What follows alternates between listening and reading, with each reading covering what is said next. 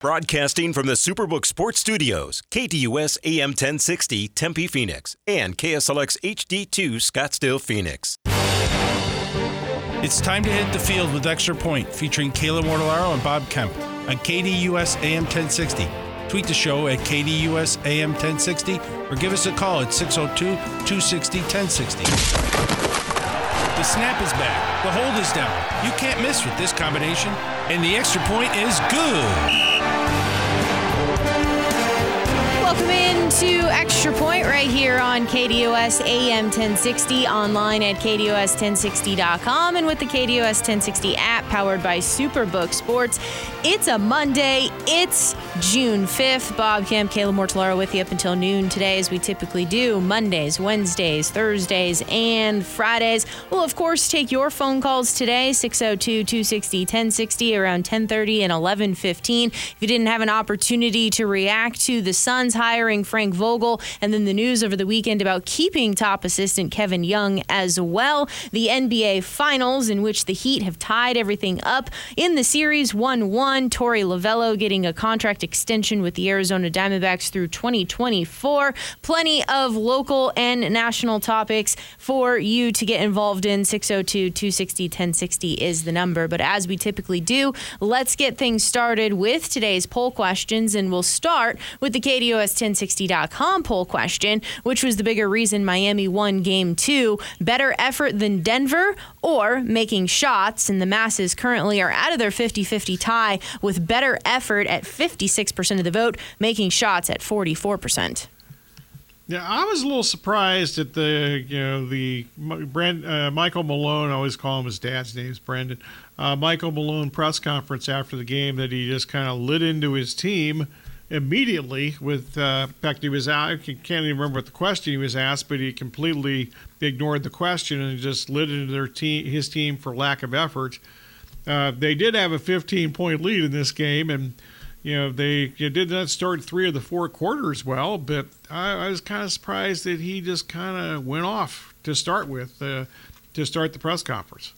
We'll answer this question around 11:30 today. Still time for you to cast your vote, and momentarily we'll dive into Game 2 from yesterday evening. On Twitter at KDUS AM 1060, do you approve of the Suns hiring Frank Vogel? Yes, leading the way at 66.7% of the vote. No, trailing at 33.3%. This is on Twitter at KDUS AM 1060.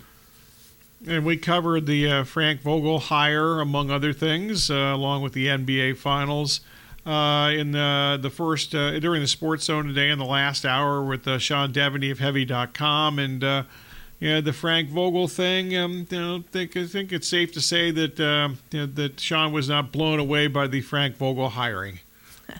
And you can always podcast that, KDUS1060.com, as well as with the KDUS 1060 app powered by Superbook Sports. All right, so the NBA Finals, it's all tied up 1-1. Denver lost its first game at home this postseason. Miami 111, Denver 108.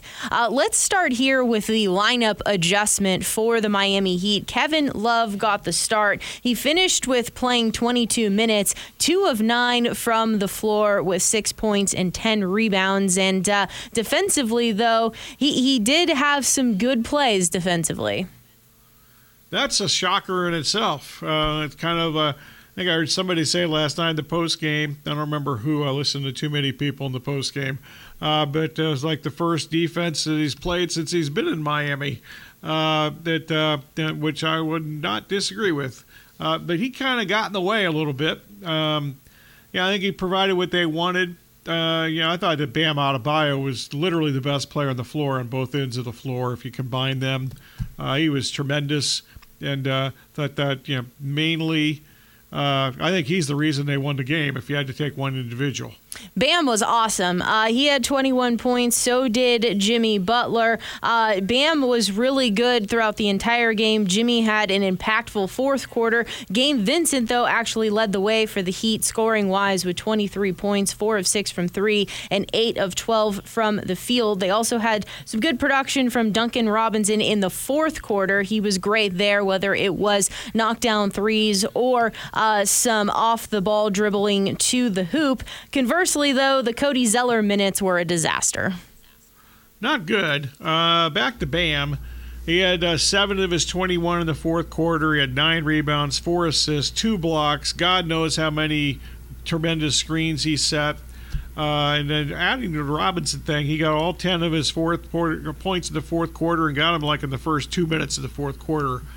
And he continues to shockingly, at least to me and I think others, effectively put the ball on the floor and score. Usually his career has just been pretty much standstill jump shooter and makes those shots. But in the Boston series he did this some, and he certainly did last night for one of the hoops that he started the fourth quarter and helped turn that fourth quarter around. For the Nuggets, it was Jokic with 41 points on 16 of 28, 11 rebounds, but the story here, just 4 assists. Jamal Murray, 18 points on 7 of 15, 10 assists. KCP fouled out. Jeff Green had some minutes late where he was giving opportunities there to the Heat. As we just continue to kind of monitor the numbers, the story in some regards was the differences between the three-point shots that were made for the Heat versus what they had been doing in the playoffs, as well as the free throw disparity. So when you look at yesterday's game, Miami was 17 of 35 from 3, Denver 11 of 28 from 3, and then at the foul line, Miami 18 of 20, Denver 19 of 22. Yeah, a couple other quick things. I want to go back to Jokic for a second. That's a playoff low 4 assists. Erik Spoelstra was very upset in the postgame, and he was asked whether that was kind of the plan. Is to make him a shooter or a scorer. And in fact, he ended his press conference at that point. That was his last question, basically. And thought it was a good question, quite frankly. I think everybody kind of wondered if that was the strategy, but he didn't want to hear any part of that. And he's usually very even-keeled, win or lose in these press conferences. But he got pissed off last night, and that was the end of the press conference at that point. Also, a couple other quick things here. I think certainly the last possession needs to be discussed. They had 2 timeouts remaining, not just 1, but 2. And Murray basically dribbled excessively, had to change his direction because the Heat forced him to do so. And it wasn't exactly, I heard it was, a good look. I really disagree with that. That's not the shot that he originally wanted. He was off balance. He was fading away from the hoop. So I really strongly disagree with a lot of the people who said last night that was a good look.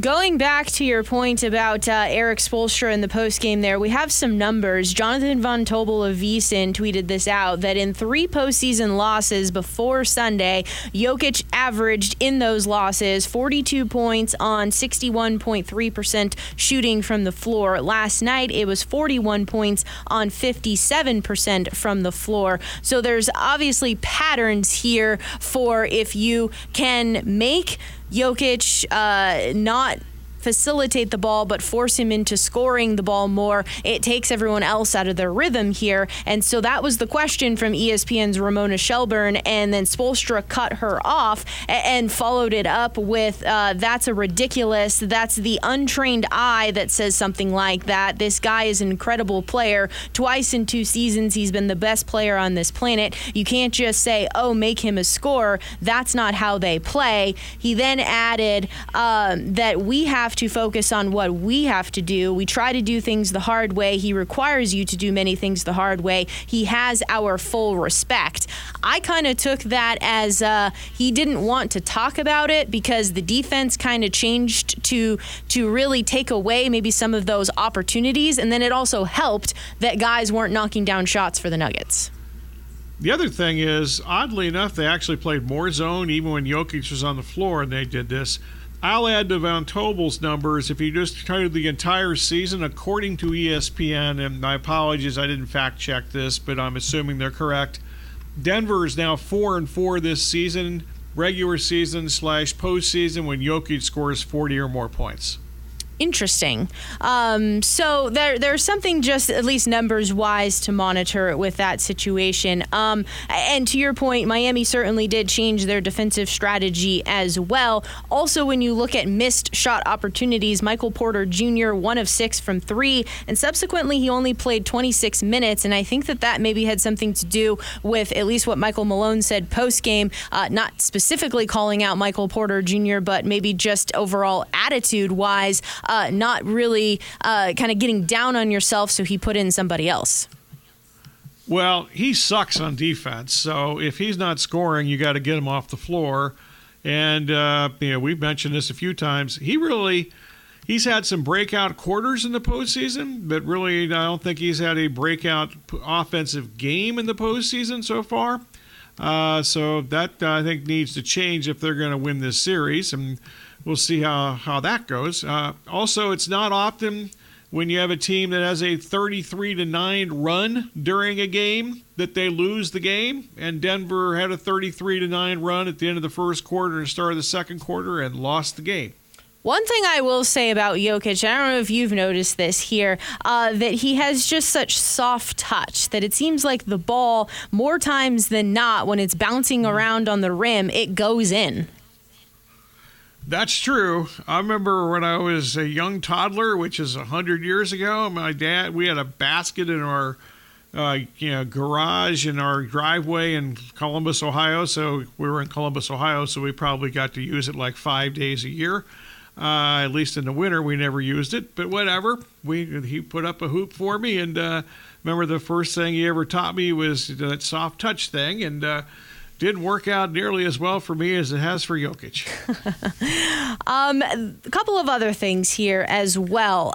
So you mentioned not calling a timeout there at the end. You could also say that they brought this up on the broadcast if whether or not Miami would just foul, forcing them into some free throw opportunities as opposed to letting them get the tying 3 off. The other thing that people had kind of talked about as well is that 2 key plays went in the direction of Miami. Jimmy Butler stepping out of bounds, and he skipped it over to Gabe Vincent, who made a 3, and then Bam's block that a lot of people thought should have been a goaltending call. I am of the notion here that yesterday's game, though, the refs were kind of equally calling things on either side. So, yes, those 2 plays certainly stood out because they came in the fourth quarter. But I think throughout the entire game, there were calls that you could question either way. Yeah, I wasn't keeping score, or the referees. Yeah, I could care less about those 2 plays. Denver had a billion opportunities to win this game. As I mentioned, they had a 33-9 scoring run. They led by 15. They have nobody to blame themselves. They also didn't guard in the fourth quarter. Miami scored on 15 of 19 possessions in the fourth quarter. Yeah, they came out in the first quarter dominating, and they came out in the fourth quarter dominating as well. And also the third, to start the third, they did. That's true, too. Three of the 4 quarters, they started off great. The Heat, they become the first number 8 seed to ever win an NBA Finals game on the road. Then as this series flips now 1-1 to Miami, they don't play again until Wednesday for Game 3. The Heat are 6-2 at home, and the Nuggets are 3-2 on the road. Certainly some extra rest, though, is probably helpful. You could look at it from a couple of different perspectives. The Nuggets with some rest because the rotation is getting pretty short there for them. And then for the Heat, maybe potentially getting Tyler Hero back. And as you pointed out, Caleb Martin, who's been dealing with an illness. Yeah, he has migraine problems. He talked about that a little bit after the game. So, I've had some headache issues. I've never had a migraine to that level, but I can understand how that, I know people that have certainly been affected by that. Long-term basis, and so I think those are things to monitor for sure before Wednesday night. And I don't think Spoelstra was asked before he left the podium early last night whether Kevin Love started because of Martin's migraine situation. Yeah, that's interesting because I thought Spoelstra had kind of hinted at that Kevin Love wasn't going to get the start, and then obviously he did. So I wonder, to your point there, if it was because of the migraine that put him in and that adjustment wouldn't have been made otherwise. Yeah, so I'm not sure what the answer to that is, and I assume he'll be asked that. I don't think there's any immediate availability today, but there certainly will be Tuesday, and before the game on Wednesday, there's a mandatory head coach's press conference before the game, before every game. Certainly all coaches are very intentional with things that they say, and certainly there are potentially messages that they deliver to the team through the media at times. Michael Malone's reaction post-game, what do you take away from just how fired up he was, kind of upset with the team, and maybe trying to get them motivated for Game 3? I think that was part of it. I mean, I was really surprised that his first question with the media, I forgot what the question was, but he completely cut off the question, which seemed to be a okay question, and he just went off on his team's effort. And that was pretty much the tone of his entire press conference. Certainly we'll get into a little bit more of this as we answer today's poll question later on in the program. On the other side of the break, we'll dive into the Suns. It's not official yet, but every report indicates that the Suns and Frank Vogel have been inching their way toward a 5-year deal. Also reports that the Suns are keeping top assistant Kevin Young, making him the highest paid assistant coach in the league. So we'll dive into a little bit about that on the other side of the break. And of course, we'll take your phone calls today, 602-260-1060 around 10:30 and 11:15. 602-260-1060 is the number. It is the Extra Point, though, on this Monday, June 5th. Bob Kemp, Kayla Mortellaro with you right here on KDUS AM 1060.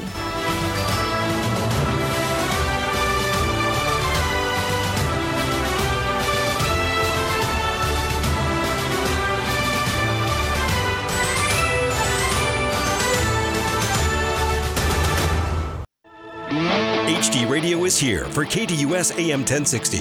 Check out your favorite shows and games on 100.7 KSLX HD2.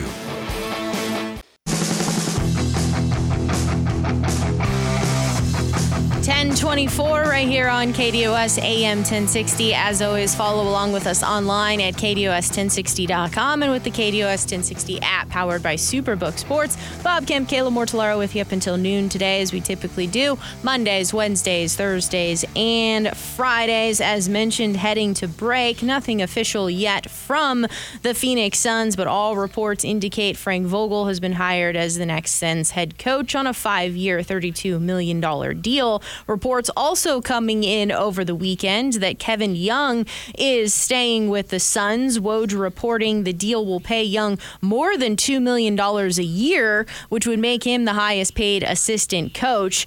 To me, this somewhat suggests here that Kevin Young has a lot of support, obviously, from Devin Booker. We know that publicly, the rest of the organization as well, but that the management team didn't like that he's never been a head coach or been there and done it, and it feels like the window is get there and do it. So along those lines, maybe they feel like they wanted to put the head coaching title into somebody who has a championship. Also, Vogel being known for his defensive mindset here. The Suns need some players and a philosophy with some defensive intensity, but you also then get to keep the offensive set of things that Booker and, I assume, Kevin Durant gravitate toward. Agreed. Seems to be a combination of, Vogel obviously is without question a defensive first coach. I think it's safe to say, certainly, especially in Indiana, we didn't have Anthony Davis and LeBron, that offense was a challenge, and I thought he was, poorly coached. He poorly coached some of his offenses in Indiana when they should have been better. I don't understand exactly why you have to give him 5 years. I don't think he was up for another head coaching job anywhere else, but he gets a 5-year deal, $31 or $32 million, depending on which insider you believe in as far as the price goes. And there's no question that Young is certainly known as an offensive head coach. So I don't know if he's like a, quote, offensive coordinator. We'll see how that goes. And I'm also not real sure why he gets $2 million annually to become the highest paid assistant coach in NBA history. My only thought here is to show him how much he means to the organization despite not getting the head coaching title, and 2, to prevent him from going to Detroit. Oh, okay. Then you should have just kept Monty Williams. This also happens to be, though, the second place in a row that Frank Vogel has kind of been told what assistants will be on his staff, at least as it is right now with the one that we know about with Kevin Young. But the same thing happened for him in L.A. with the Lakers. Right. And, of course, LeBron was in charge of that. So, because, despite what he might say, he's in charge of who the head coach and pretty much everything is in Los Angeles. So that's that deal. I think this is just a lack of faith in Vogel at the offensive end of the floor, which, I guess this is a kind of the mix, defensive coordinator, offensive coordinator type of thing in the NFL. Well, let's ask this question along your lines of like a lack of faith per se in offensive skill set to devise something. Do we think this year, it was a limited sample size, we did get to see the playoffs though with Kevin Durant and Devin Booker together, that the offense wasn't an issue, that it was more defensive driven. So therefore, keeping that same offensive philosophy makes sense? Good question. I'm not sure. As long as Aaron Gordon's not guarding Durant, 'cause obviously I've made a huge difference in the Denver series. I'm not 100% sure. They don't have enough players on this team that are good, above average at both ends of the floor. And I think that at least as the roster construction that we last saw, I just don't think that's a good mix no matter who the head coach is moving forward. Yeah, it's certainly going to be a pivotal offseason to be able to get some players, as you mentioned, both ways on the floor, offensively and defensively, to certainly shore up the contributions to the team. Because we're seeing, what solid contributions are doing from your non-stars in these playoffs. Yeah, that's true. But I also really strongly disagree with this notion that, there was, the non-stars or complimentary players play much better at home than they do on the road. Just look at last night. As an example, I think that is complete crap. And I've heard this for a long time. Maybe I'm just wrong, but I just think it's completely inaccurate. Certainly last night for the Nuggets that, Michael Porter Jr. had an off night, even KCP fouling out. He was only 1 for 4, I believe it was, from the floor. So certainly you're right there. Bruce Brown, though, continued to play well. Well, and I was even thinking more of the Nuggets side of things here with Gabe Vincent.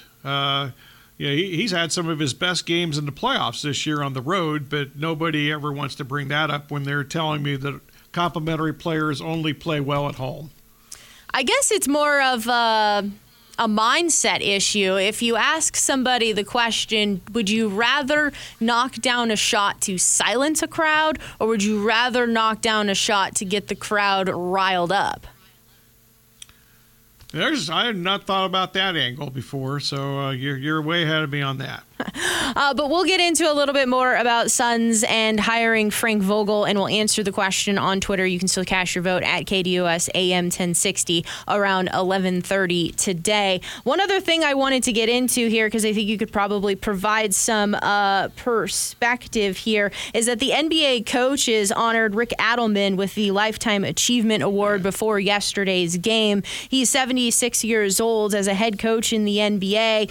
He spent 1989 to 1994 with the Portland Trailblazers, 1995 to 97 with the Golden State Warriors, 99 to 2006 with the Sacramento Kings, 2007 to 2011 with the Houston Rockets, and 2011 to 2014 with the Minnesota Timberwolves. His career, he has amassed 1,042 wins, 749 losses, and he made 2 NBA Finals with the Trailblazers in 90 and 92. Yeah, I think he's been knocked for wrong reasons. I mean, he didn't win a championship when he was at Portland, but to me, that team maxed out for the most part. Was he supposed to beat the Bulls? Was he supposed to beat the Lakers when Shaq and Kobe were kind of in their heyday? And then he went to Sacramento, and he really got to face Shaq and Kobe in the heyday, and went to a Game 7. Of course, that didn't go well. One of the Robert Horry made shots over the years sunk them in that game. But I always thought that any criticism of Adelman was just stupid because I think he maxed out with both of the best organizations and the 2 best chances he had. But Portland and Sacramento both lost to better teams. I didn't realize this, though, that when his time in Minnesota, he coached both Kevin Love and Kyle Lowry. I forgot he was even in Minnesota, so you're way ahead of me on that too. So certainly that was a tremendous honor, and then obviously his son too is on the staff with the Nuggets. So cool that he got to be there for all of that. Yeah, I think the whole idea of doing a kind of a honorary assistant coach, or not assistant coach, but honorary coaching award like this is a really good idea, and I think the NBA also is really doing the right thing by it gets a whole lot more attention if it's in the finals. And needless to say, as you mentioned, Adelman's one of his sons is on the staff in Denver. Just kind of made it even more timely than it has been. 602-260-1060. That's the number if you'd like to chime in. Phoenix Suns, NBA Finals. We'll get into some Diamondbacks and Major League Baseball in hour number 2, but you're welcome to discuss it now. 602-260-1060. We'll get to you now, talk to you on the other side of the break. We'll also dive into, I don't think this topic is going away anytime soon, but it's conference realignment. And right now, what is the Big 12 going to be doing? There's some reporting after they wrapped up their spring meetings last week, so we'll dive into that. Further speculation as well, because we still don't know what the Pac-12 is doing with their media rights deal, so we'll get into all of that here on the other side of the break. But 602-260-1060 is the number if you'd like to join the program. It is The Extra Point right here on KDUS AM 1060.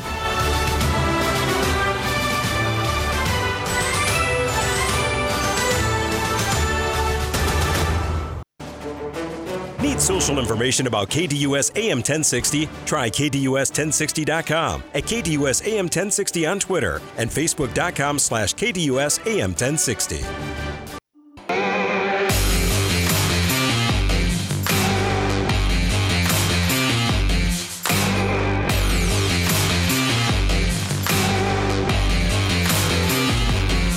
Welcome back to Extra Point here on KDUS AM 1060, online at KDUS1060.com, and with the KDUS 1060 app powered by Superbook Sports. Still time for your calls if you'd like to join the program, 602-260-1060. So, the Big 12, they wrapped up their spring meetings last week. ESPN's Heather Dinich is reporting that no votes were taken on new membership, but certainly plenty of discussion was had about a variety of different scenarios. And one of the scenarios that she's reporting was discussed is about adding some basketball only with Gonzaga and UConn. So you're getting both spectrums of the country there. Brett Yormark, the Big 12 commissioner, said, quote, "We do see the upside in basketball moving forward for all the right reasons. We think it's undervalued, and there's a chance for us to double down as the number one basketball conference in America. But football is the driver, and we all know that." Oh, sorry, go ahead. Let me quickly add to that basketball thing. Remember, they're already adding Houston for next year. That starts next year. That's correct. So you look at what's transpiring in the Big 12 here shortly. Oklahoma and Texas are leaving in 2024. Coming in 2023 is BYU, Cincinnati, Houston, and UCF. So I wanted to get your perspective on this, though, when it comes to the UConn side of things. This isn't the first report that I've heard that the Big 12 is interested in UConn. I think I probably heard this about a month or so ago, that UConn was thrown out there. But UConn just rejoined the Big East back in 2020. And at the time of this report that I had heard about a month ago, the real sentiment here was that UConn really liked and valued the rivalry matchups that they have, the connection that they have to the East Coast schools that they've built. And when they left the Big East, they missed out on those rivalries and connections. So leaving for the Big 12, do you think that would be something that they would really do? Geographically, it's really not much different, quite frankly, because remember last year, Danny Hurley complaining about the trips to the Midwest, for the Creighton, especially Creighton, and so forth. But I think it's just historically and nostalgia-wise, they've got the history at the Big East, so there's that.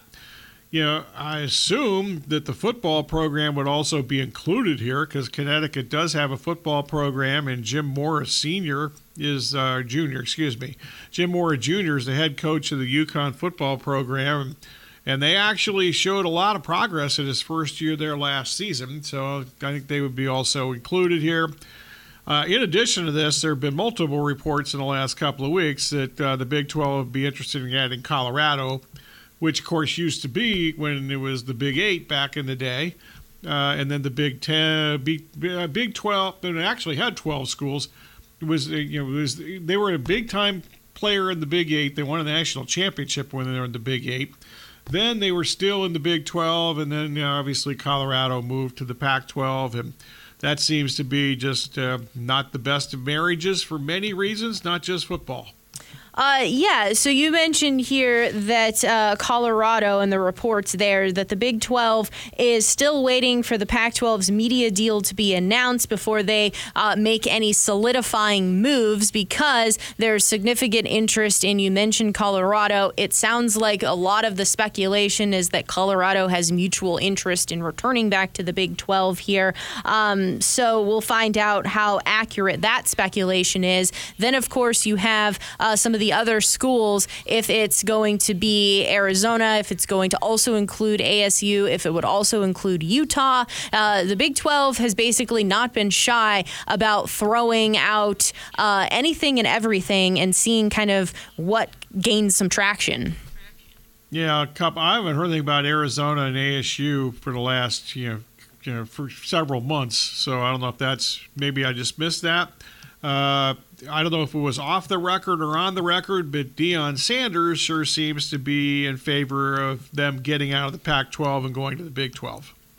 So we'll continue to monitor all of that situation. Then, of course, the deadline for, I guess it was a self-imposed deadline, and maybe deadline is the wrong word, just the earmarked date for us to all expect something for Pac-12 media rights deals it continues to shift. It was spring. Now it was spring, early summer. I know technically on the calendar, I don't think we've reached summer, but we're getting pretty darn close to summer here. So it'll be interesting to see, what transpires with the Pac-12 because you've had several reports about whether or not ESPN is interested, not interested, what direction the Pac-12 can really go.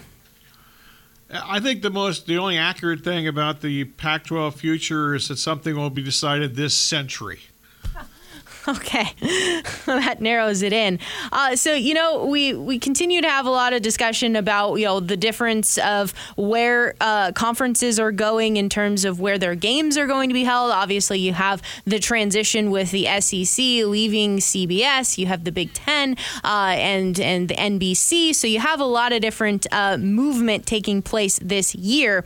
And just also on top of that, the emergence of streaming and how much that's going to play a factor in where games can be watched, etc. So Brian Fisher, who you've had on the program several times talking about college football, he had an interesting breakdown on conferences and college football games that are on streaming versus broadcast versus cable. And he could only go through the first 3 weeks of the season because that's the only weeks that have been announced so far. But when it comes down to conferences here, the ACC has 11% of their games in the first 3 weeks on streaming, 22% on broadcast television, and 66% on cable.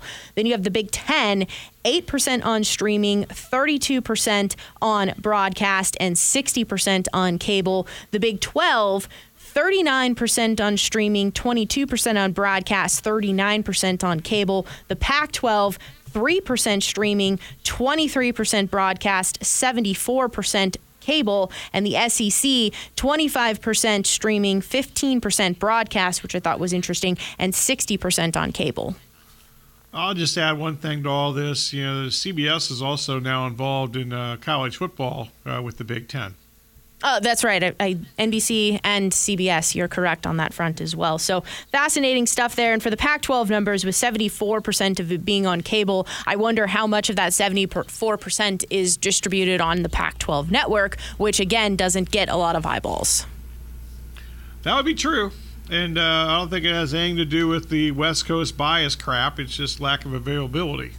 At this point, yes, that problem has never been solved, and we're beyond that problem now, because now it's just where is all of this going to live for the Pac-12 to have the most amount of money, distribution, etc. So there's a lot on the horizon left for the Pac-12, certainly. We'll get into the world of golf on the other side of the break. Bob, I know you were rooting hard for Viktor Hovland because I know we had him for the week. So I know it was top of mind for you.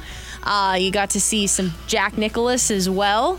So I know it was a fun-filled Pac Sunday for you with the Memorial Tournament. Shockingly, I didn't see any of it, but you'll tell me about it in the next segment. That's correct. Some golf talk is coming up on the other side of the break as we wrap up hour one of this Monday, June 5th edition of Extra Point. It's next.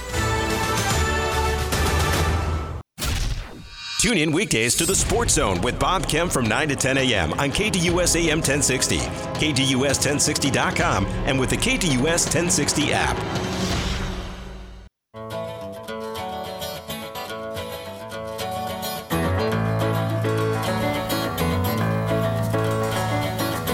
Wrapping up hour number one of Extra Point right here on KDUS AM 1060, online at KDUS1060.com, and with the KDUS 1060 app powered by Superbook Sports on this Monday, June 5th. Bob Kemp, Kayla Mortellaro with you. So the Memorial Golf Tournament, it's in the books. Viktor Hovland, he finished birdie, par, birdie, par to shoot a 2-under par 70 and 7-under for the week. Denny McCarthy, he finished par, bogey to also shoot 70, 2-under for the day and 7-under for the week. So with Viktor Hovland and Denny McCarthy each at 7-under par, a playoff ensued, and Viktor Hovland ended up coming out victorious on the first playoff hole to get him his first PGA Tour win in the United States. This Memorial Golf event was an elevated event, so once again on the PGA Tour, they've gone to this elevated event.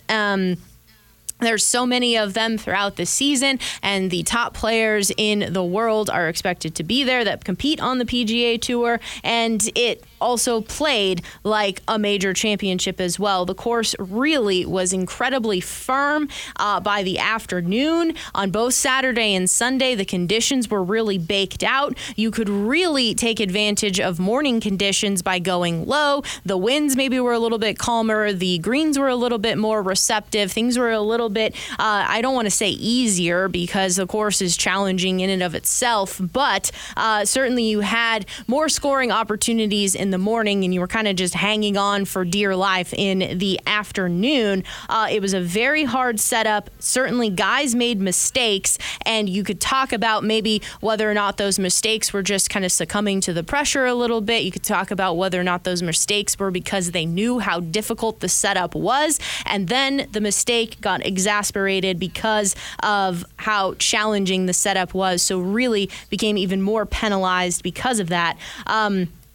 Viktor, though, for him, he's really put in a lot of work on his golf game. He came out of Oklahoma State and was really always a very terrific ball striker, and he's had to work really, really hard on his short game. There's still areas of weakness there, but it's much improved. And when you look at the body of work that Viktor has put together so far this season, what he did in the PGA Championship in that final pairing with Brooks Koepka, I thought to myself, he's really putting himself right there. He's making those adjustments. He's starting to kind of figure out his game a little bit. It's only going to be a matter of time before it all comes together for him.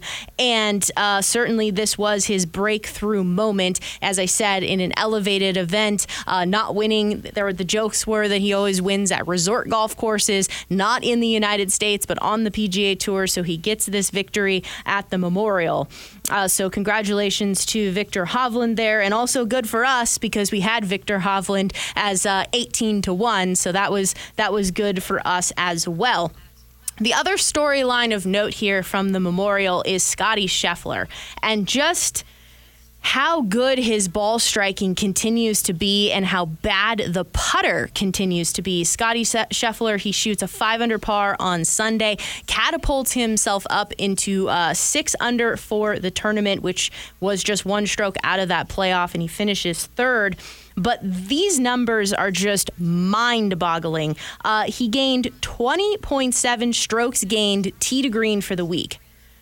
20.7. Just to do that in and of itself is incredibly impressive. Then at this golf course, these numbers are just insane how good he's hitting the ball. 11.8 strokes gained on approach. But here's where things got derailed for Scottie Scheffler. He lost 8.5 strokes putting. That's terrible for a guy who's world number one.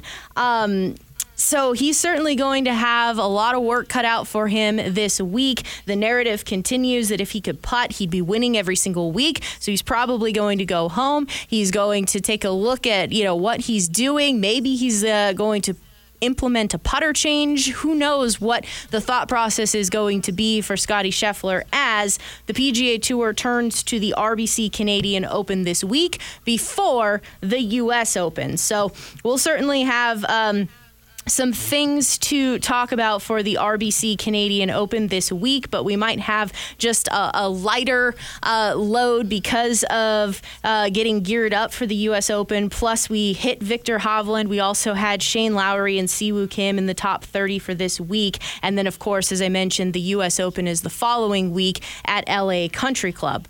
One other thing of note in the world of golf here, making her LPGA Tour debut was Rose Zhang. You might remember Rose Zhang as being the golfer who has just dominated the collegiate world at Stanford. She won back-to-back NCAA titles. She's certainly one heck of a golfer. She also won the Augusta National Invitational for the women's just a couple of months ago in April. Very good golfer. She outlasted Jennifer Kupcho in a playoff, and Rose Zhang here then becomes the first player in the last 72 years to win an LPGA Tour event in her pro debut. That's crazy that she's done this now for the first time in 72 years. She's also the first to win a sponsor's invitation since Lydia Ko did it back in 2013. And she's the first to win an NCAA D1 title and an LPGA event in the same year, let alone 2 weeks apart. So one of the things she was just on the Sports Center for 2 straight segments, in fact. Yes, she was. So plenty of attention there for Rose Zhang. The hype surrounding her, so incredibly impressive for her to go out there, play her game. She, too, lost strokes to the field putting, but had a really impressive ball striking week for herself. The one thing that I will say that I just caution everyone, because I've seen the narrative so far, is that she's the next Tiger Woods. I understand there's synergy there because Tiger went to Stanford, Rose went to Stanford. Obviously, she's incredibly talented with how she just tore up the record books in college golf, same as Tiger Woods. And then she goes out there with all of the hype and wins her LPGA Tour debut.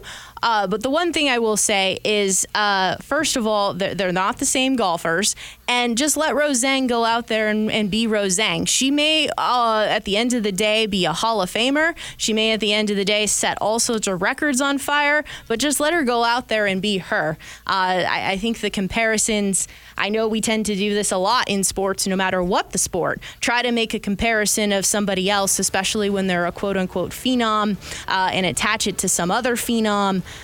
Just let it all play out. I think that's the best that we can do for her, as she obviously withheld the pressure of going into her professional debut and getting a victory.